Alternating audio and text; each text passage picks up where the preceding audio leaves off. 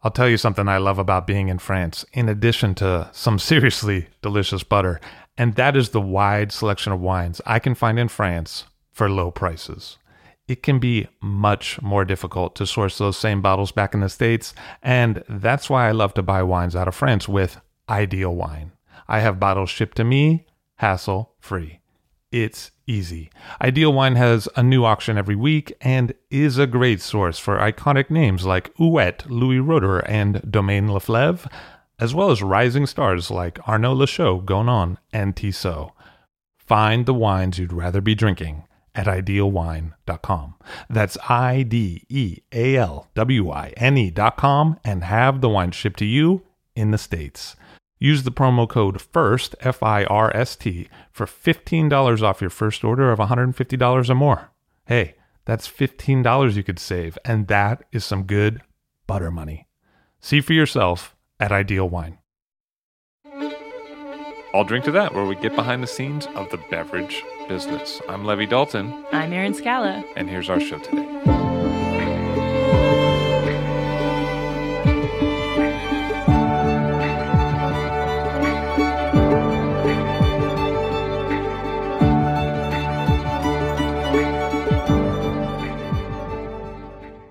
David Gordon on the show. Hello, sir. How are you? Very well, Levy. Thanks for having me. Nice to see you. Yeah, same here. So you're a local guy. You grew up in New York, yeah? I did. I grew up in Brooklyn, New York. Now, before we get totally started, I wanted to read some names off because I know there's some people who are going to be listening for their names, and I don't want to put them through an hour-long show. So if you give me just 20 seconds, I'm just going to read the names real quickly. You got a list of names there. I got a list here, yeah. So here we go. These are people that people that I you've need to met. mention for various reasons, and I think it's important. These people know who you are. And they're going to be, you're going to be adding. Are you name dropping here right now? Are you name dropping? No, I'm not name dropping, but you're going to be adding. It's going to be like about Kareem 30 Abdul-Jabbar. people. No, but you're going to be adding about 30 people to your podcast right now that could become listeners if they decide to. I know you brought me in for the ratings. I'm like the Donald Trump of the podcast. So here we go. Drew, Marty, Avi, Wang, Jason, Jonathan, Josh, Eric, Christian, Nikita, Bowler, Jake, Lee, Laura, Michelle, Sarah, Evan, Anna, Mike, Olivia, Lindsay, Bram, Bethany, Daniel, Tim, Patrick, Yoshi, Inez, Angelina, Sean, and Laura, and then Cindy, Stacy, Peter, Jean, and Ginger. That's a person with a lot of middle names there. It's not bad. You'd think their parents could have just settled on one or something. You're surprised I knew so many people, aren't you? No, man, you know everybody. You're the man. I do. But now you have these people. They don't have to listen. You know, a few weeks ago. These are like co-signers for the loan. You're putting them in to see just in case. If it doesn't go well, I can contact these people and complain. You know, the thing is, I had to listen to Ryan Mills-Knapp's entire podcast before I heard my name, and Ryan worked for me for 4 years. So I don't want to put anybody through that. People now can tune out. You know, that might be my fault. I think I did some editing on that one. I might have moved it around. Thank God he mentioned it. That would have been it. You know, he might have mentioned more than was in there, actually. No, I'm glad you cut the rest out. Yeah, I'll show it to you at the end of the interview. Now, the other thing, before we get into my upbringing in Brooklyn, which can go for an hour or two, I do want to discuss the Larry Stone podcast. Oh, yeah. I think that one is... Now we're talking. Now we're down in brass tacks, huh? Now, those 6 hours... Did I hear Larry's name? No, you didn't, but I knew I would bring it up, so Larry won't be offended. But those 6 hours that you interviewed Larry, and you only got up to junior high. So I'm He'd really already been a wine forward... taster by then. Come on. Yeah. He'd made crystal and here's shit. the thing. At 7... He was decanting. At 7, he was blind tasting. And by 8, he was naming the varietal and the region. Now, granted, back then there was only Blue Nun and Matus Rosé, so it wasn't a big stretch. But, you know, when I was 7, maybe 8, what I was known for, I was the punch ball champion of PS 197. So I think that it's just as good as Larry, because he also was playing the violin. He was working on a senior thesis at Harvard. You're saying you're a public school guy. That's what you're trying to get across. Yes. From the streets. That's exactly right. From the streets. None of this privileged upbringing for you. Not for me. No, we didn't drink growing up. You didn't? No, your parents weren't. No alcohol in the house, or? Oh no! They drank. I didn't. There was no exposure to wine at all until I went to college. What was your dad like? My dad was a travel agent. Okay. And my mom worked in the school system, and so my dad drank scotch and scotch only. And even as I got into wine later in life, he would drink some wine with me, but it didn't have the impact that Doers on the Rocks did for him. He was always trying to send people to Scotland. He's like, have you visited Eiley? He actually was, back then there isn't a career called travel agent anymore. Right. But back then he was able to travel all over the world without having any real money because they used to send you on trips. So he did that. He didn't take me, though. It's like the podcaster world. Very similar. Yeah, very similar. But I mean, you were a happy kid or what? Yeah. Were you always funny or was it? Well, I never thought I was funny, no, until I went to college. That was the first time I really thought making people laugh was, it seemed to be a way to make friends as well. But no, I never thought I was funny. My dad was very funny. My mother was funny too. You had to get out of your own neighborhood. Yeah, I think so. You grow up in a neighborhood in Brooklyn like that, and it's, everybody thinks they're funny. What college did you go to? I went to Cornell for hotel management, actually. But I transferred in. I started at Albany State, SUNY Albany for business. And a year and a half in, I decided I wanted to be in a restaurant business. Why did you make that decision? I'm not sure. I knew I didn't want to be behind a desk. I knew I wanted to be walking around and talking to people. And so I decided restaurants looked like a good idea. I actually didn't have any experience at the time I decided that. I got a summer job at a place and, got some experience, and it was pretty shocked when they accepted me at Cornell. Until I realized when I got to school at Cornell that the hotel school was kind of like the joke of the school. It's where all the hockey players and football players went so they could, get grades. For example, when I was a senior, my best class at Cornell was casino management. And I got A+. And for the field trip, they took us to the Playboy Casino in Atlantic City. So, it wasn't as like being an engineer at Cornell. But you worked in Atlantic City after that, right? Yeah, I did. I really liked the idea of Atlantic City. And what drew you to that? I don't know. I mean, besides the naked women and stuff. No naked women in Atlantic City. I don't know. I always was interested in gambling. And actually, Steve Wynn was kind of coming up at that time. He had owned the Golden Nugget in Atlantic City, and I admired him. I thought he was a sharp guy. But I ended up not working for him. And my first job out of college was as an operations analyst at the Claridge Casino and Hotel. And that was a great job for me. But why? I mean, you were attracted to the money, attracted to the numbers, attracted to the lifestyle. Yeah, I don't know. The numbers always interested me. I was always interested in math a little bit, and probability, I guess, chance. Yeah, that always interested me, and also the action. Yeah, there's always 24 hours, something going on all the time. I like that aspect of it. When you were younger. Yeah, when I was younger. Now you like being around that scene. Yeah, now I'm in bed by 9. Yeah. Dinner on the table at 6. I mean, let's be honest, 8:30. 8:30. Exactly. Unless there's something really good on TV. Depends what's on. Working in a casino, what was that like? You had fun, or? Yeah, I did. I had a great time, and I was working directly for the food and beverage director, a man named Barry Cregan, who taught me really everything about the restaurant business. Because you go to Cornell and you study restaurant management, you don't really learn anything until you get out into the world and start doing it. Like any school. Yeah, like any school. And so he was fantastic. And he gave me access to every area of the hotel and mostly back of the house stuff. But I worked in the butcher shop. I worked in the stewarding. I worked in the kitchen. And, I helped him with all kinds of operational things and crunching numbers. And he taught me all about controls. So was it the fact that you could see the show and the strings behind the show? Was that the appealing part? You got to be in the back of the house, check it out, this and that. Yeah. This is how it works. You this see is how it all we comes do together. This. And I really didn't get much front of the house experience there, but the back of the house experience was fantastic. And it taught me about controls early on, which still to this day you're always thinking of when you're doing a wine list or, So what's that mean? Like you have a pit boss at the restaurant, making sure that no one's cheating the house? Well, you have the VIPs. It's a similar thing, right? Sure. They don't Give get breakfast comps, but comps. And, yeah, right. Free buffet comp. We'll see you in the morning. Right. No, but I mean, seriously, what are controls? How does that play out in the wine business today for you? Well, as far as cost goes and how to mark up a list and how to do it fairly. One of the things I was able to do at Tribeca Grill over these years, it's 25 years now, was to have a fair markup and not to increase prices exorbitantly as our cellar grew. So to be able to offer aged wines at a fair price. And it's rare. I mean, I think that a lot of people in the business, restaurants and hotels especially, have such high markups that the general consumer thinks they're getting ripped off when they walk into a place. And I always thought that was terrible. At our place, I've always made it fair. the pricing. And to this day, it's still the fairest pricing. No, but so that's a big gap of time between you when you were at the casino when you worked at Tribeca Grill. So what happened after the casino? So, well, I worked there for a year. I got worked there from 82 to 83. And then I decided that I wanted to come back to New York. And between 83 and 90, I worked at a bunch of different places until I finally worked for Drew at Tribeca Grill. But you worked for like Barry Wine and stuff, right? Yeah. I mean, that was like a legendary dude, right? Yeah. I worked for Barry Wine when he opened the Casual Quilted Giraffe, which was his second restaurant in 1986. Barry was a self-taught chef who modeled the Quilted Giraffe on 3-star Michelin French restaurants. But the food was very accessible.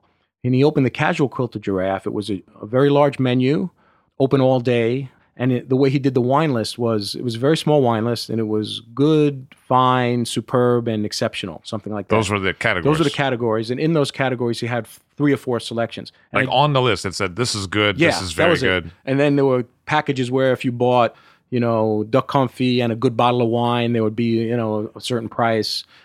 He was famous he created the beggar's purses, which were these little caviar purses with caviar sour cream. And, there was a dish that was very copied back then. I mean, I think Tom Colicchio worked for Barry. A lot of great chefs that came through his system. But he was very, very bright. He was a lawyer before he became a restaurateur, and so he was a complete amateur, never went to cooking school. And being exposed to just the way he thought about things was very interesting for me. And again, I was, in my 20s at the time, and it was a hot place that opened. Susan, his wife, ran the front of the house. And that was just a great learning experience for me. There was a lot of people, and he allowed me, since I was interested in wine back then, to write the descriptions for the wine list, which only had maybe a dozen wines. And you're like, good. Yeah, right. Good. The good ones are good. But back then, some of your listeners are too young to know this, but there wasn't an internet. And so if you wanted to research wine, you had a couple of choices. You could buy wine books, or you could look at the publications. Back then, it was basically the Wine Spectator and Robert Parker. And I subscribed to both of those. And there was obviously no blogs and no way that you could instantly look up a wine. So I enjoyed that. And I bought a ton of wine books back then. That's how I learned about wine. I just bought books and I went to trade tastings. Being able to do the descriptions helped me to learn about those wines. And then I just really got interested around that time. And you worked over at Gotham for a while. I worked at Gotham when Scott Carney, who's a master sommelier, was the GM at the time, also in the mid-'80s. And I worked as a manager there. And that was a very also profound experience, because Scott was really into wine, although there wasn't a sommelier then. And sommeliers didn't exist in the 80s to any great extent. A few restaurants had them. And but Scott loved wine, and so he had a bunch of wine that wasn't on the list, and he would always be changing it. And once in a while, he would ask us if we wanted to chip in for a bottle at cost with the other managers. So we bought, one time, the one that I remember the most was a bottle of Grange, which back then was called Grange Hermitage. And I think it was like $8 each. It maybe cost $40. And we all had a glass. It was like 5 or 6 of us. And that was incredible for me. I had never had a wine that had that much complexity, that much intensity. And of course now, if you showed me a bottle of Australian Shiraz, I would say, where's the Chateauneuf de Pape? Back then, though, that was really eye-opening for me at that time. It was a more rustic style back then too. Yeah. And but it was a powerful wine, and it really, I thought, wow, there's something going on here. So that was one of the big things for me back then. And you were at the Water Club for a while. And I worked at the Water Club, owned by Buzzy O'Keefe, who has the River Cafe, and both still open now. And at the Water Club, I also got interested in wine. I was working in banquets, but the beverage director back then, Sam Carenti, who I believe is still there, didn't like to go to tastings. So he asked me if I wanted to go. So I was like, great. And he said, take notes. So I went to these trade tastings. I took notes. I tasted all these wines that I had no idea really what they were at the time, and come back and tell Sam about it. And that was really, again, one of the pivotal moments for me in my interest in wine. Again, at the Water Club and even at the River Cafe, where Joey Delisio is the wine director and has been there, I think, 35 years or so, they didn't work the floor. So the captains had to be trained and the waiters. And so I would sit in, they would do staff trainings back then. And I would always sit in, even though as a banquet waiter, I didn't have to because I was interested. And I was just started to learn more about it at that time. So there weren't a lot of sommeliers around, really. No, and I have to mention, Kevin Zraly, who is known more for Windows on the World wine course than anything, to me is someone who's been almost entirely forgotten by young sommeliers. You never hear his name mentioned, but he was the first American sommelier. And he started in New Paltz before he came to Windows. And there was no such thing as a sommelier working the floor at a restaurant. If there were one or two, maybe the 21 Club, maybe Lutèce, maybe, a French restaurant like that. And it was a guy with a taste of vin around his neck, and it was a very snobby thing. And Kevin, helped demystify all that. And he really made it a career where you could think about, well, I could do this and learn about wine. Now it's second nature. Everyone's a sommelier. Everyone who's a waiter, people come to the restaurant, I want to be a sommelier. And there was no such thing. All the jobs I had, including to when I started Tribeca Grill, were management jobs. And I also did the wine buying. So it wasn't like, I'm coming here as the wine director. I was the manager. I helped run food. I hired the bus boys and, did everything that we had to do. Do the voids. Yeah, void things. Hit the comp. And work make sure the door's locked at the end of the night. And close the restaurant. And I did that for many years. So that's one of the most incredible changes we've seen is that it's actually a career. That took you by surprise. Yeah, it did. But it's gratifying to see it. And it goes hand in hand with customers learning more about wine. And then that's what drives it, right? And also restaurateurs acknowledging that it's a way to make money. My whole thing when I was starting, since I started when there weren't any sommeliers, I felt like the biggest thing for me was to make it approachable. I feel like sommeliers now can often look down upon their customers. It's like, we all know what's good. We know what the good stuff is, and you really don't know because you're ordering Opus One or you're ordering whatever the most popular expensive wine is. You're missing out somehow. And I hate that. If someone wants to order Opus One, they're going to pay a lot of money for it. You should be very happy and take that order. Now, it doesn't mean you can't say, well, have you tried something else, that is really more interesting, but has the same palate profile. Because a lot of times those guys are like, well, we're customer advocates. We want them to drink better for less. You could pay $400 for Opus One, but we want to introduce you to this thing that's really good for $100 you may not have heard of. Sometimes people say that. Right, they say that. But have you met anyone who ever does it? Not 400 to 100. Well, maybe 400 to 350, I would say. But not anyone that's working at Tribeca Grill anymore. That's true. Yeah, they don't. We showed that guy the door a long time ago. That's right. Do you see other kind of general differences between the generations of sommeliers? Yes. One of the biggest differences is we could drink the great wines because they were affordable. So when we wanted to taste something like, Rousseau Chambertin or Chateau Lafite or once in a while, you could buy those wines. And back then in the early 90s, when I'm talking about late 80s, and even other wines, now Bordeaux, Burgundy are out of the price range of a sommelier to drink and most of their customers. It's just become an elite thing. So they don't really, they haven't had the chance to taste a lot of those wines unless they're working on an event like La Paulée or a special event. And so they don't have a choice. They have to expand their horizons to more interesting. Like some of that esoteric stuff. Yeah, some of the esoteric. And it doesn't have to be that esoteric. What are they going to do? They're going to buy the $1,000 wine they don't know. And, they can't. They haven't tasted the wines. So there's a part of them that kind of poo-poo those wines. But those wines are still great. And, of course, Loire Valley Reds were something that you didn't even have on the list at Tribeca Grill when it opened. Of course, you had Sancerre, but you didn't have Chinon. And, but you had Chateauneuf du Pape, you had Hermitage, you had several Burgundies, Bordeaux, California.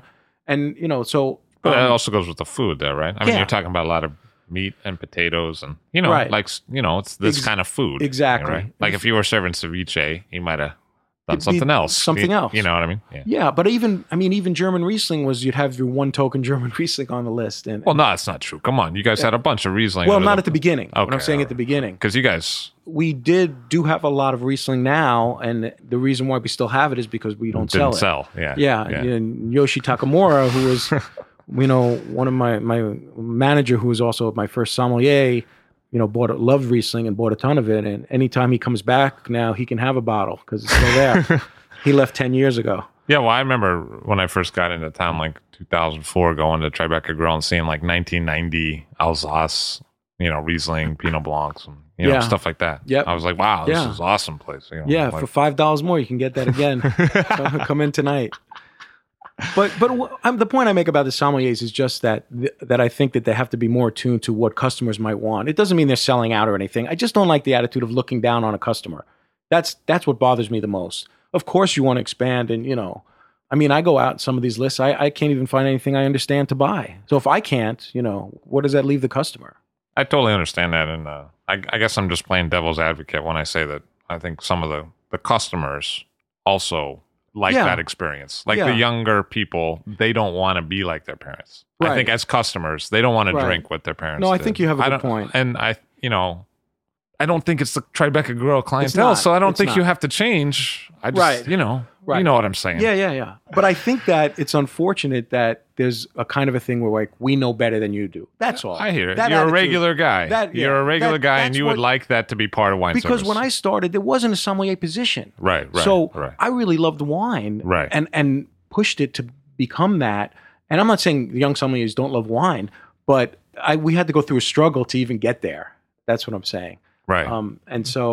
These kids, they don't appreciate this nice house I bought. You're sitting on my couch. You know how much I had to work for that couch. I mean, when you have, 7 sommeliers at a pizzeria, and I'm going to mention any names, but it's not DeFara's in Brooklyn, that's unheard of when I was starting out. How did you end up at Tribeca Grill? I mean, how did that come about? I had worked for Drew Naporent when I was still in college. Drew was a Cornell grad as well, and 1980, I was looking for a summer job, and there was a sign up at Cornell, apply at Tavern on the Green, see Drew. And he was looking for waiters because the garden was open only in the summer at Tavern. And if you remember, I don't know, you're probably too young, but Tavern on the Green was a major restaurant back then. It was the highest grossing restaurant in the country, owned by Warner Leroy, who was a Hollywood guy, and very fancy chandeliers and all kinds of stuff. And a real fun place and an overwhelming place to be. And Drew, he was the restaurant director. And I really took a liking to him immediately. Drew was in his 20s. I was 20 years old. He was 25. He knew everyone's name in the place. There were about 300 employees. Drew used to do an orientation with every new member of the staff that was several hours long. He talked about the history of Tavern. He also did a daily meeting with the waiters, which there were 40 waiters, and he would talk about who was coming in. He would talk about the food specials, the pairings, wine suggestions, and he was completely dynamic, just a dynamic, energetic person. He knew everybody who came in, knew the customers, knew all their names. He was funny, but he had a charisma that you can't teach.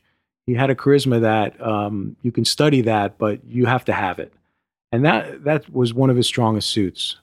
Besides having a love of restaurants and service, he really knew how to talk to people. Did you admire that? Because I know that's something you had to work at a little bit. Yeah, I did admire that because I wasn't outgoing at that time. Still not outgoing. But I saw the way he treated people, and I thought, I'm going to work for this guy someday because of his knowledge, his energy, and his enthusiasm. And so when I got out of college in 82, I kept in touch with Drew. He was doing other things. He opened Montrachet in 85. I kept an eye on him. I would visit him and keep in touch. And then when he opened Tribeca Grill, I worked some of the opening parties for him. And then 6 months into the restaurant, he needed another manager, and he called me, and that's how I started. What was it like as a manager at Tribeca Grill? Tribeca Grill at that time was a very exciting restaurant to be in. It still is owned by a group of investors led by Robert De Niro. But some of the other investors were... So he's got the same name as a famous movie actor. Same name. Well, I call him Bob, but I don't suggest you do. So we also had Bill Murray, Christopher Walken, Sean Penn, Baryshnikov. It was a group of celebrities who owned it. And if you know history of restaurants, back then around 1990, there was another celebrity-owned restaurant called Planet Hollywood, which got a lot of press because Schwarzenegger and Bruce Willis and other people were involved in that. But the difference with De Niro's place was that Drew was there. So he made it a destination for food people because he had Montrachet, which was a very successful 3-star restaurant. And so it became not only a place for foodies to go, but because of the De Niro and celebrity connection, the owners of Miramax were investors, Harvey and Bob Weinstein. So it was an amazing place to be. We did a party for Nelson Mandela when he was freed from prison. So it was that kind of place. People, every night it was, another celebrity. And there was a screening room upstairs that still exists where we do parties. And so there was a lot going on there. You're like, oh, sorry, just one moment. Let me get the door. Oh, hey, Mr. Eastwood. Sorry, I didn't know you were coming through. Exactly. Like that kind of stuff? Yeah, it was that kind of stuff. It's fun. If you're going to have to serve coffee to somebody, you might as well be Madonna. So the wine list was 60 wines, and Daniel Jonas was consulted on it. Daniel Jonas was doing the list back in the day. Yeah, he did the list from the very beginning, and he worked at Montrachet at the time. And I was hired as a manager. I came in, and gradually over a period of a couple of years, I took over the wine program. Daniel was building a program at Montrachet and starting an import business. And he's very into wine. And I learned a lot from him, especially his entrepreneurial spirit. I saw that he was able to work at Montrachet and build up his own business and his own contacts. And I saw that working with Drew, I would be able to do that as well. And so Drew kind of let you do your thing. Yeah. Drew is the right person for me to work for. He's very supportive of anything you did. If there was press, he would always include you. And he also allowed you to work on your own. If you had a consulting opportunity, he was happy to let you do that. And that was big for me. That's why I stayed so long. Because it's been a while. 25 years. And then previously you were moving every couple of years kind of thing. Yeah, exactly. So since 1990, that's been my only job. And that's really the only place I wanted to work restaurant-wise. So it's been there 25 years. That's an accomplishment too. I mean, it's not every restaurant in New York. I think so. And when we started back in Tribeca, it was basically just the Odeon and Montrachet were the other restaurants. I think Boulé might have been open by then. So the neighborhood has exploded.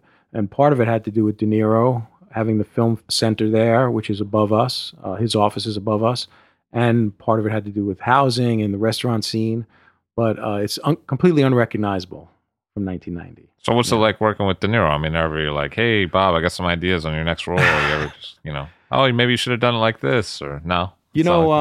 Since I'm not retiring yet, I'm probably not going to say anything about Bob De Niro, except that my interaction with him has been really positive.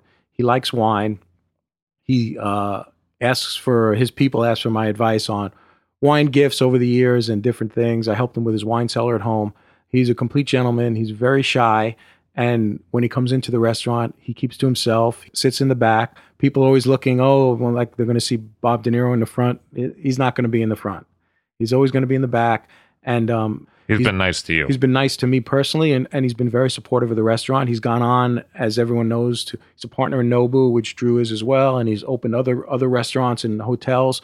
But Tribeca was his first, and he still has his office upstairs, and we still see him all the time. And it's been great. But I mean, the early days of Myriad, you guys were like the kings, man. You had Rubicon, you had Tribeca Grill, you had Montrachet. I mean, Myriad. It was like a thing coming up as a wine person. And then Nobu, which came about 5 years after Tribeca, that really exploded. That Rubicon around the same time was very big for Myriad. And we were consulting on a lot of different projects. And that's where I had the opportunity to do that consulting on different wine lists. I worked on Nobu's list for many years. I had other opportunities within the group, and that was something that kept me interested in staying at the restaurant. So you didn't get bored. You could do I didn't get bored. You could do that. And that, as well as we decided, Marty Shapiro, who's been the managing partner there from day one, 25 years, he and I decided that it would be a great idea to build the wine list and to make the wine list something special, and if we could pull it off. Because Tribeca was casual, it still is. You didn't see a big wine list in a casual place like that. So when we decided to do that in the mid-90s, we had originally had a 60-item wine list with a one-line description underneath. At one point, we added an All-American Reserve list that we served to add it to the table. And then we bought a wine cellar with Montrachet. And someone's personal cellar, it was legal to do that then. And we had to build a wine cellar downstairs. And to this day, we still have all the wine on premise. We don't warehouse anything. We built 3 cellars downstairs. Our building is an old warehouse built in the early 1900s. It used to be the Martinson Coffee Warehouse. So there's all kinds of space downstairs. And it's great to be able to have everything there at your fingertips, all the wine, although it's not always easy to find. So in about 1998 or so, our list grew to 500 or 600 selections, 700 selections. And Marty and I decided that we try to go for a grand award with the Spectator and build it up a little more to maybe 1,000. And at that point, we made Patrick Cappiello the first sommelier. He was a waiter at the time. I've heard of that guy. He ended up doing okay. It's interesting when you talk about sommeliers because Patrick was a natural. And the reason he was a natural was not because he knew that much. He actually didn't know that much. He came as a waiter and just was interested in it. But I saw in him a person who could talk to the table and talk to anybody and get along with the staff. And he had such enthusiasm. And I'm so happy for him because he's done so well. But he really has a talent similar to Drew's in that he can talk to anybody. And of course, in the time since he started Tribeca, which was about, I think 2000, maybe 15 years ago, of course, his knowledge has increased exponentially. But at the time, I knew that he was going to be great. And he was great for us. What I like about Patrick the most is his laugh. He loves to laugh. Yeah, Patrick's very funny. He would do imitations of everybody on the staff, including me. And which I never realized about myself, how I was until I saw Patrick do me. Yeah, and then the list just grew from there. But I mean, why'd you guys make that decision? Do you have an inspiration to change a list like that? I mean, you started really small and then, what happened? It was customers were asking or you saw something? There was an interest in the customers on the All-American Reserve list. We saw they were willing to spend some more money. And we also realized that we couldn't really do more covers than we were doing at the time. The food was what it was, meaning it's a busy place. We do between 200 and 500 dinners a night. So it was never going to be fancier food-wise. So to increase revenue and to keep our interest, we did it. And that was the reasoning. And I decided at the time that I wanted to focus on Rhone wine, specifically Châteauneuf-du-Pape. And why did you make that choice? I made that choice because I had been inspired by going to Willie's Wine Bar in Paris and seeing that you could go in there and have a great glass of Rhone wine. And it was unusual for most places because Rhone wine was still not that popular. And I love Rhone wine. And I thought because of the price point, we'd be able to build a list, offer maybe 50 or 75 Châteauneuf-du-Papes and keep them all under $100 or under $125. And that's what our customer would spend. So in building a list, it didn't make sense to me to buy a lot of expensive Burgundy and a lot of expensive Bordeaux. We stuck to, at the beginning, California, which was a natural for us as an American grill, and Rhone. And at the time, everyone did California, but nobody did Rhone. And so we started buying heavy in the 1998 vintage, and we're fortunate that there were 4 great vintages, right? That played into your hand a little bit. Yeah, played into our hand. The prices were very affordable at the time. And so we bought fairly large quantities of wines back then. And we found that the style of Châteauneuf-du-Pape worked well with the food. The food was kind of robust, and the wines are robust. It also was easy to get someone to order Châteauneuf-du-Pape if they're ordering a full-bodied American wine. So if someone is ordering Zinfandel, you can turn them on to a Châteauneuf-du-Pape, Syrah, or even Cabernet. It's not that far out of the wheelhouse. And we found after cellaring these wines for a couple of years and having some aged examples, it was really something special to be able to offer a customer something aged under $100. It was a bridge to the old world that people drinking cabins in could easily cross. Exactly. Price point and style. Right. And the main thing for me was the price point, I have to say, besides the style, because I looked at those back then. I looked at the Grand Award winners, and they were museums. Why put on 1945 Lafite and all these wines that were thousands of dollars when our customers weren't going to spend that? We did buy Burgundy, but we didn't buy Domaine Romanée-Conti back then. You could buy Meunier Moussigny and Chambolle Amoureuse for $100 a bottle and put it on for $250. That would be the high end. We weren't buying wines that were thousands of dollars on our list. As you're learning about these wines, that seems like a big drum. I mean, you learn about wine as a banquet waiter at the Water Club, and then you're here at the center of the universe.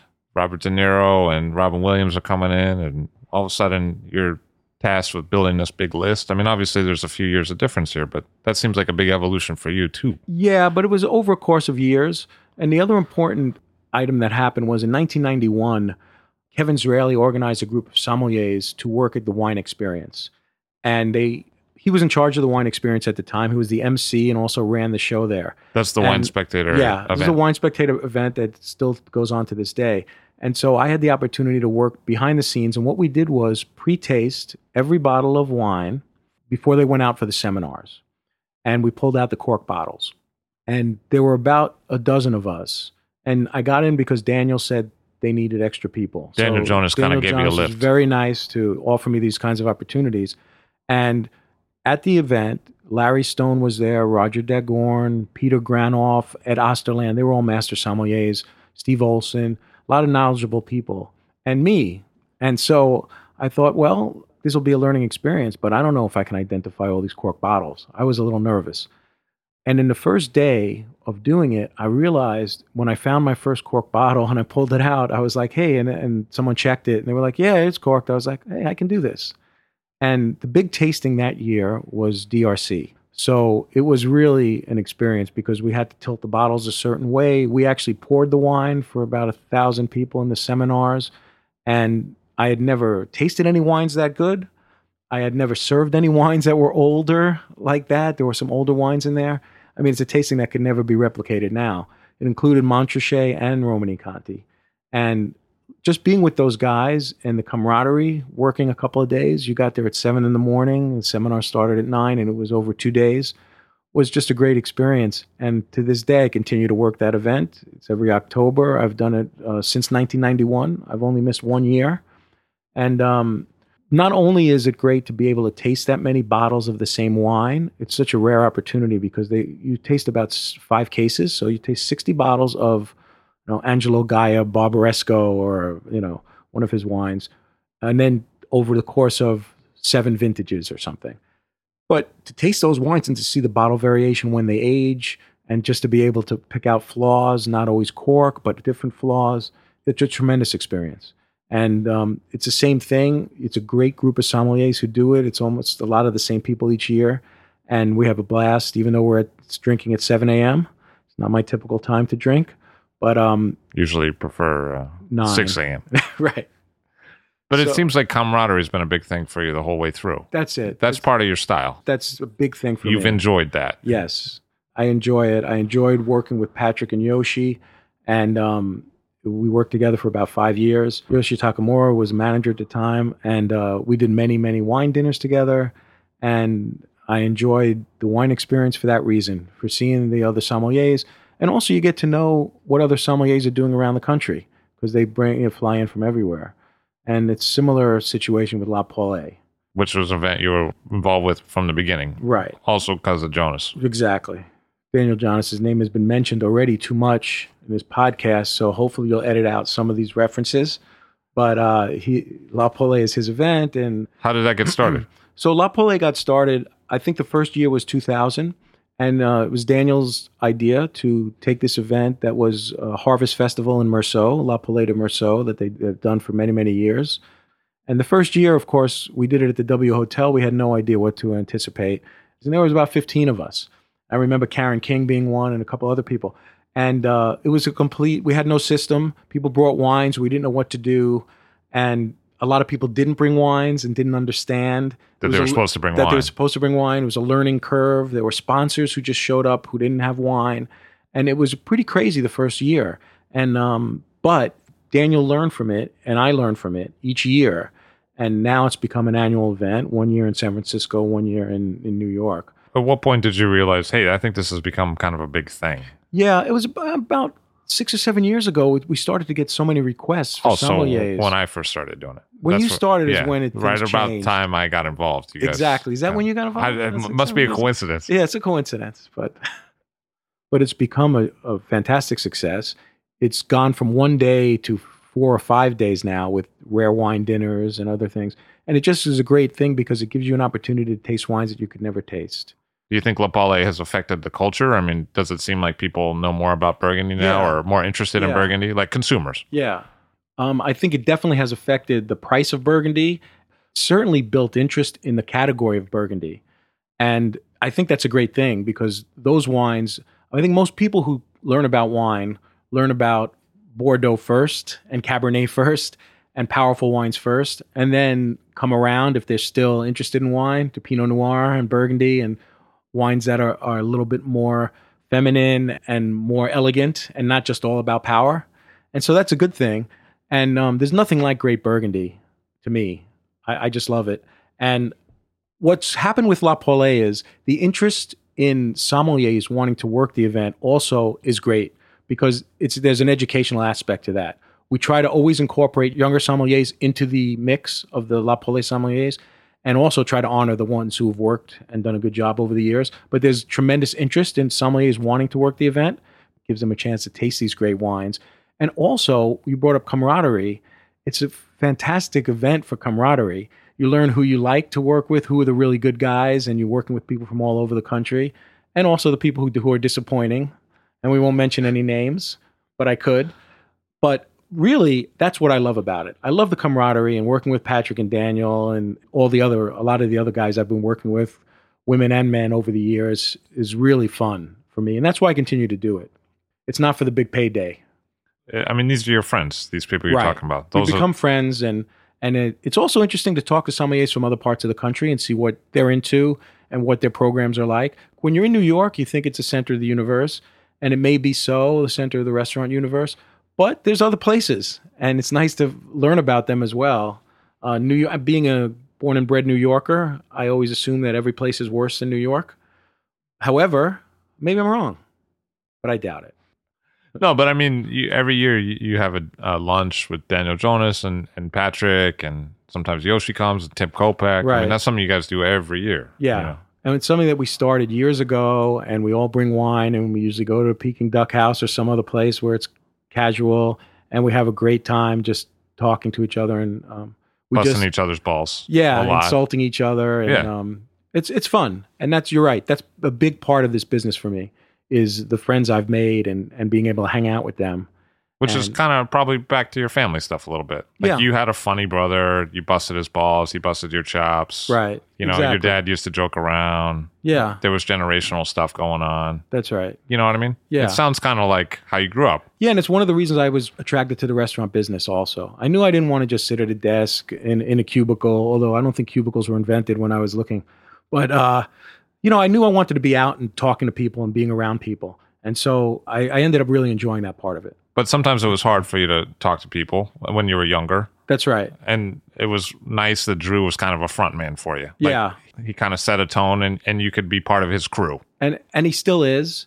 And going to an event with Drew is the best thing you can ever do. If you go to the James Beard Awards with Drew, you just walk around next to him and meet everybody. You meet everybody. And it's something I wouldn't do on my own, go up and speak to everybody. I wouldn't go up to Wolfgang Puck and start talking to him. But, of course, Drew knows everybody and talks to everybody. And so it's a great relationship in that regard. And Drew always treated you with respect. Oh, yeah. Yeah. It's been great working for Drew. I couldn't imagine working for someone else, actually. And I'm saying that in real life, not only because we're on a podcast, because I'm sure Drew stopped listening about 40 minutes ago. You'd had some public speaking difficulty that you kind of overcame on a cruise ship, but it was originally difficult for you. Yeah. I was always afraid of public speaking. It was one of my biggest fears. And I got offered an opportunity to do a couple of lectures on a cruise line, on Crystal Cruises. This was in the mid-90s. And I'd never done anything like that before, speaking to consumers and on a stage with a microphone. And I was very, very nervous about it. And I ended up preparing my remarks, memorizing them. And it was a wine tasting. It was only 45 minutes. But it was a big hurdle for me to overcome. And once I did it and realized I could do it, I was very satisfied and was able to continue doing it. And I realized that I could get better at it by practicing and by doing more speaking engagements. And to the point where, a few years ago, I don't get nervous anymore in speaking in front of groups. No, you're really funny, actually. And comfortable and the funny. funny part is important, I think, and you hear comedians say this, but once you make a joke and you get them laughing, it's much easier. You calm down, your anxiety goes away.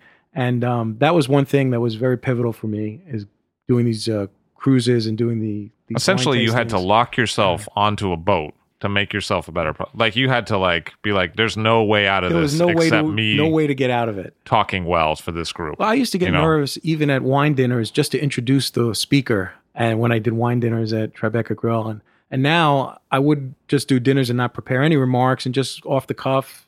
Kind of like how you do a podcast. Similar to this experience, yes. But I mean, I kind of almost feel like that's kind of the key to your customer relation too, because you kind of have this empathy for the customer being anxious and not knowing what to do. And you want to make them feel more comfortable. And so you want things that they can latch on to, prices that they can afford. That's part of your style. You feel like people might be anxious, right? Right. And I think when it comes to the wine list, a lot of people who are very successful in business and very acclaimed in film or theater or actors, they don't know anything about wine. And there could be a little bit of intimidation factor at the restaurant when they have handed a big wine list or even a small wine list. So I always felt that I wanted to demystify that part of it and be more encouraging and make it easy for the customer to make a choice. And that's really not something that everyone does. So let me ask you this question. Yeah. What's the difference between putting together a list for a restaurant like Tribeca Grill and a restaurant like Nobu? I mean, those are totally different restaurants because for a while you did both. Well, working with Nobu was very interesting because the list was much smaller.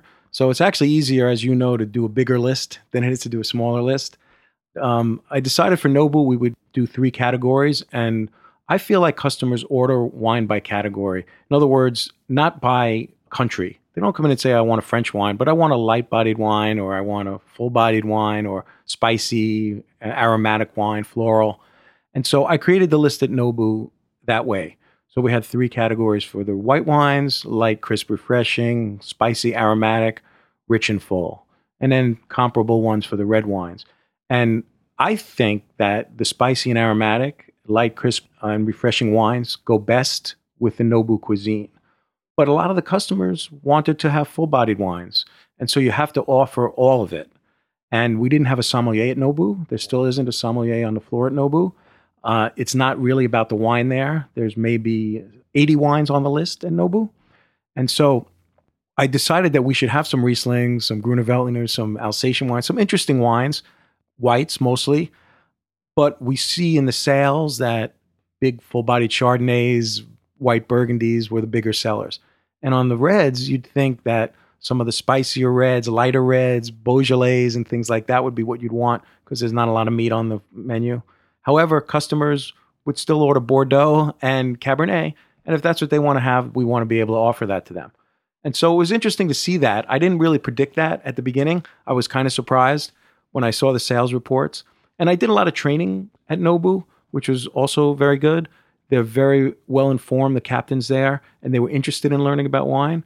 But again, without having a sommelier on the floor, they often revert back to what's more comfortable, what they can pronounce easily, what the other customer just liked, who came in yesterday and who liked it. So it was interesting to do those 2 types of lists, but it is harder doing a smaller list. So with Tribeca Grill, what is it evolved into? I mean, what is it now? It started quite small. You added a reserve list, then you decided to go for the Grand Award, so you added more selections. What does it look like today? I mean, if I were to go in there. Well, now the Tribeca list has about 2,000 selections. We're set at around that number. We don't want it to grow any longer. We have 3 temperature-controlled wine cellars downstairs. And we do focus on Rhone wine still. In California, we do have a lot of Burgundy. And as we mentioned earlier, Burgundy has become much more popular. And we do have the kind of clientele, the Wall Street clientele, who will come in and spend money on Burgundy. And so we keep a great Burgundy list also. But we have everything. And we have Spanish wine, and we have Australian wine. We have something for everybody. It's a very diverse clientele. And we've also come to the point where we need 2 sommeliers working the floor. Every day we keep all of our wines, except for some white wines that are at the bar. We keep them downstairs. So sommeliers are constantly running downstairs to bring up wine at the proper temperature, which we always serve our wines at the proper temperature. And it's become a dynamic wine destination, I believe, as well as keeping pace on the food side. We just hired a new chef, Richard Corbeau. He's only the 4th chef we've had in 25 years. And all the chefs we've had have been very interested in wine. And the chefs being into wine makes it a lot easier to do a wine dinner. And we did some great ones in the peak in the 90s of cult wines. We closed the restaurant a couple of times. We did a Helen Turley dinner where we featured Marcasson and a bunch of her cult Cabernets at the time, Colgan and Bryant. We did it without Helen Turley. I played the part of Helen Turley. And we had sold out the restaurant. You're very similar looking. Yeah, it was similar features. And it was really fun to be able to do that. And we also did a dinner with John Schaefer. Great people. He and his son Doug, known for years. And we also sold out the restaurant. Usually we have dinners upstairs in our private party room. Seats about 80. Been there a few times. Yeah, been a lot of tastings and stuff. But some of the wine dinners were really very successful and fun for me. I actually decided, I just mentioned 2 winemaker dinners, well, one without a winemaker. But most of the wine dinners I did were dinners that I was interested in. So I would do French versus California dinner and just pull wines from our cellar and do a portion of the dinner blind for consumers who weren't used to that. And that was a fun thing to compare. Kept you interested too. Yeah, it kept me interested. These are things you wanted to try. And when you engage the customer with saying, hey, what did you think about that wine? Instead of telling them how good it is, and they have to think about, oh, did I like that? And we would put things like Peter Michael Chardonnay against Raveneau Chablis or, Dauvissat, and something that was pretty clear. That was, to me, that what the French wine would be. But it'd be interesting to see what the customers thought. They didn't always see it as clearly. And some of them learned quite a bit, and people would always come up after and say how much they enjoyed it. We did a dinner where we had every wine that the Wine Spectator named the best wine of the year. And we did it entirely blind. And that was a huge thing because those wines are so hard to get. Once they're listed as the top wine of the year, you can't buy those wines anymore. So we had sourced all those wines, and we had Marvin Shanken and Tom Matthews from The Spectator come, and everyone was completely blown away by doing it blind. I mean, I think that made it very interesting for the customers to really concentrate on those wines and see. It was interesting to see how they held up. And even the Beringer Private Reserve Chardonnay from 94, I believe, which was probably about 15 years old at the time, held up pretty well. And once you do it blind, it really separates the men from the boys. And I love doing blind tastings. It's not the only thing that matters, but I think that if you use it with a customer and say you do the first flight that's not blind and the second flight blind, they really start thinking about it. Engaging the customer is really a great thing. Doing a lecture in front of a customer at a wine dinner, and I always felt that some winemakers are great speakers, but the reason I decided for a period of years, I did all the wine dinners myself, because some of the winemakers can go on about yeast and can be quite boring and too technical. And I just made it fun. I wanted to make it fun and get feedback from the customer. And also it helped you use up some of the wines in the cellar that were unnoticed or weren't selling as well. And it made it fun. All those things, when you're working somewhere for 25 years, you don't want to do the same thing every day. You want to do whatever you can to make it interesting. The guys at the Wine Experience never noticed that you were taking a bottle of the Wine Experience #1 wine with each year. They never noticed. All those years. Bad. Just carry a bag. But it feels like the new world, old world divide was something that has been your whole career. I mean, it feels like the real emergence of the new world as good, fine wine that people would pay money for paralleled with your career. Yes. And at the same time, you're talking about Napa Cabs and Chardonnays. You're also doing Le Palais. And so it's like that new world, old world thing where I think if maybe you were to talk on the generation of either side of you, either the one before you or the one after, I think a lot of them would just be old world. Right. You know what I mean? That's true. And I think that's one of the issues. As you see, a lot of people now, when they like California wine, they're making an excuse. And I say people, I mean a lot of sommeliers, not customers, but a lot of sommeliers are like, oh, I like it, even though it was California wine. But, you know, the wines that we used to feature quite a bit, we don't buy them as much anymore, the cult wines.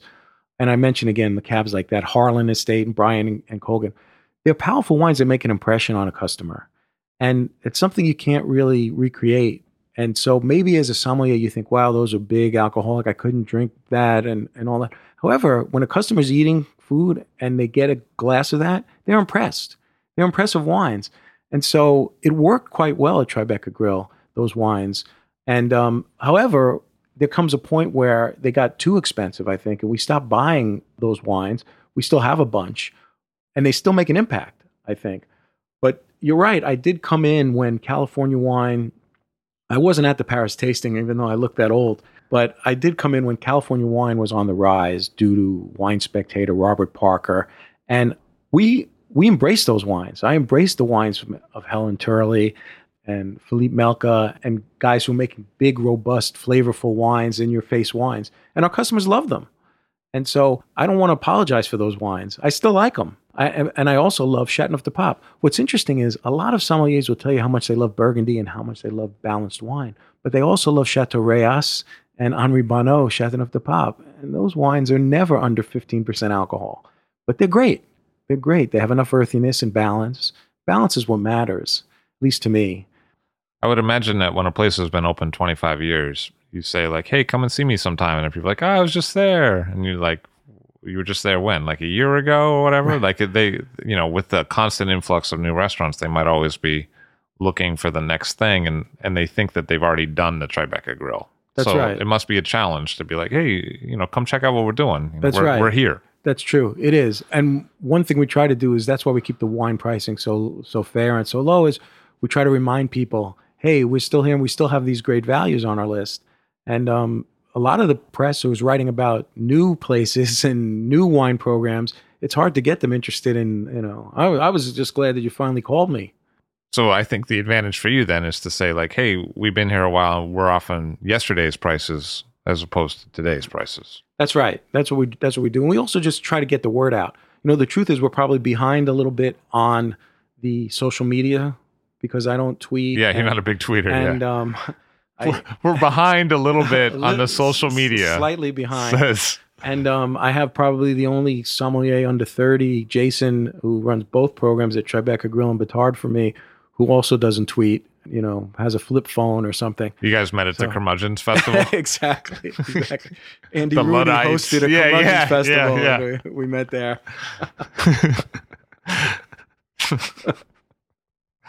Oh, man. And at our place, we've gone through all of that because we started off being the hot, hip place at the beginning. And then after 10 years, you're not hot and hip anymore. And so, we become the comfortable place where some of the celebrities just like coming in because they like the food and they like the atmosphere. And we also fortunate because we had a back room, and I still do. And you'd think a lot of the celebrities would want the option, and some of them do, of being kind of private and, certain customers. And then you have other people who want to be in the front. But it's nice to give them the choice. Someone like Robert De Niro doesn't want to be out front. He wants to be in the back and unnoticed. And someone like Jerry Seinfeld was taken to the back and was like, what is this? What am I going to be back here for? Come on. I want to be with the people. And, that's always fun. So who are some of the people that have come in over the years? What do you remember about it? So one of the best moments for me, I'm a big basketball fan, and Michael Jordan came in a few times. And this is back when he was a big star. This was in the mid-'90s. And he actually had retired, and he played baseball for a while. And then he came back, and one of his first games was against the Knicks. And he came in the night before. It was a famous game because he scored 55 points against the Knicks. And I got to serve him wine the night before, which was unusual. Didn't seem into wine. But he was there with Bill Murray and Dan Aykroyd and Ahmad Rashad. And they were right in the front, and he called me over, and I was excited just to get to talk to him. And he ended up pointing to the most expensive white wine on the list at the time, which was Corton Blanc from Chandon de Briey, which is an unusual wine. It was something that we had, but we didn't have the big list at the time. And, I think it was $125 or something, which was, great. And he was like, what do you think of this? And I can't remember what I said because I was actually a little starstruck. And, but I told him it was great. And, anyway, we ended up serving the wine, and at the end of the meal, they all went back into the kitchen, took pictures, with everybody. It wasn't the time of iPhone, so you had to have a camera. Someone had a camera and took some pictures, and couldn't be nicer. On the way out, our managing partner, Marty Shapiro, said to me, ask him about my sneakers. He goes, I have the same size as him. It's like 12 and a half. They both had 12 and a half. And Marty couldn't find the Air Jordans in 12 and a half. in the stores he went. So I was like, you want me to ask Michael Jordan to get you a pair of sneakers? He's like, just ask him. What's his happening? So I was like, feeling pretty friendly with Jordan at the time because I'd served him his wine. So on the way out, I told him a story that Marty couldn't get the sneakers. He goes, give me his card. So I give him Marty's card. He goes, let me see what I can do. Next night, Jordan goes out, scores 55 against the Knicks. Marty and I went to the game and watched it, which was great. And I'm thinking that Coton Blanc was pretty good, right? Didn't slow him down. And then 2 weeks later, Marty gets a pair of Air Jordans in the mail from Michael Jordan, size 12.5, brand new edition, which he slept in for about a week. Didn't take them off. And so that was one of the fun times for all of us, being able to have our whatever brush with fame, you would call it. I mean, there are many, many other celebrities, but that one stands out to me. Little Coton Blanc, huh? Coton Blanc. And it's funny, sometimes with celebrities that you're really impressed by, you want to have a conversation with. But of course, it's not professional to do so. And you're always holding yourself back. But when someone like Billy Crystal comes in, you almost feel like you know them.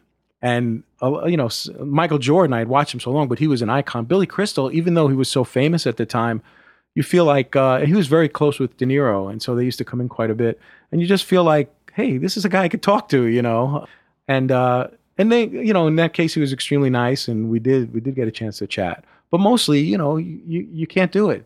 So let me ask you this. The restaurant's gone through phases, right? It's been the hip happening spot. Now it's classic spot that a lot of people like to go to feel comfortable. When you go back to the neighborhood or when you explain to people who don't know you what it is you do, have the words that you use changed over time? I mean, what is the narrative that you tell other people about you? Well, it's interesting. I think, people who I know who aren't in the business think it's the coolest thing to, first of all, work at Tribeca Grill. Oh, you must know Robert De Niro, that kind of stuff. And then also they think it's very cool to be in the wine business. Most of them don't know what it means to be in the wine business. And even my parents, to their dying day, would say to me, what do you do anyway? What do you do? You go, I mean, you're a manager of the restaurant. What do you have to do? Don't the waiters just show up? Don't the customers just come in and everyone does their job? What do you do? And, I would just walk away. But for me, it hasn't changed. I mean, I'm proud of the restaurant. I love being there, working there. I'm not there as much as I used to be, but I really enjoy saying that I'm the wine director for Tribeca Grill. And it's interesting in a business where a lot of people, there's a lot of turnover in the wine profession, in the restaurant profession. It's hard to get, 3 people like Drew, Marty, and myself have been at the same restaurant for 25 years. There's something to be said for that, whether the loyalty or, and it's gratifying actually that we're still open because so many restaurants don't last that long. And it's still, after all these years, still a pretty dynamic place to be. One of the things I've really noticed about you is how much respect you have for the generation that came before you and also your peers on the wine side. So who are some of those sommeliers and trailblazers, wine people, and why? I mentioned Kevin Zraly, and I'll give an example. The first wine book I ever read was Windows on the World Wine Course, and that really got me interested. It's a great first book.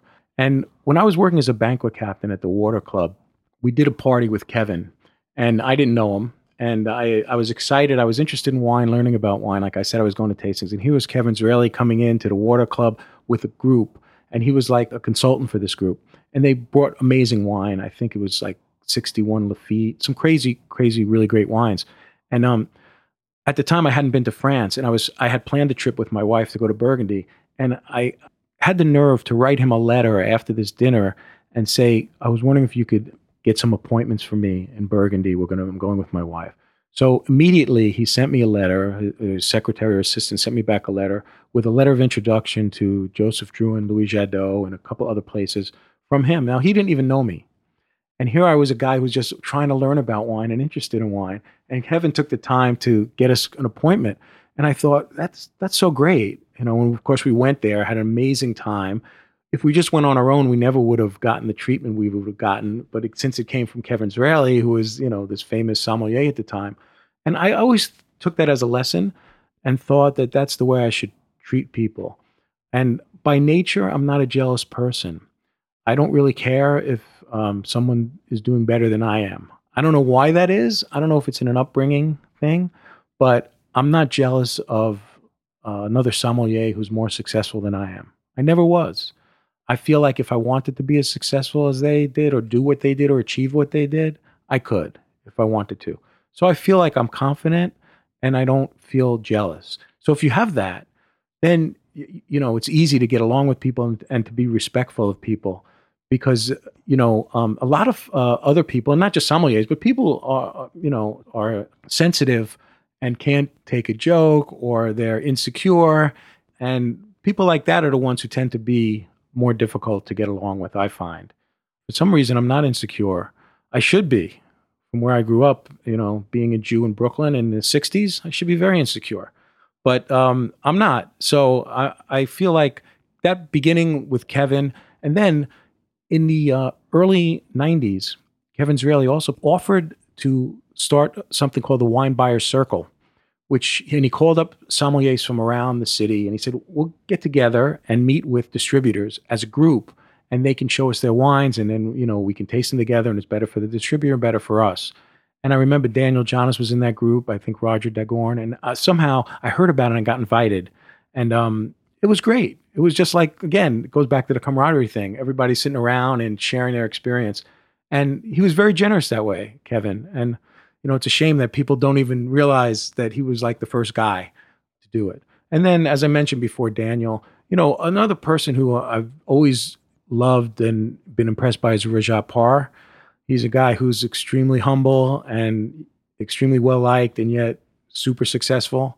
And you could see that by doing it that way, for me, you can admire someone. And Larry Stone the same way. I always kid Larry, but, Larry is not a guy who's going to talk about his accomplishments and brag to you. And I never liked that, type of person. So I guess that answers your question.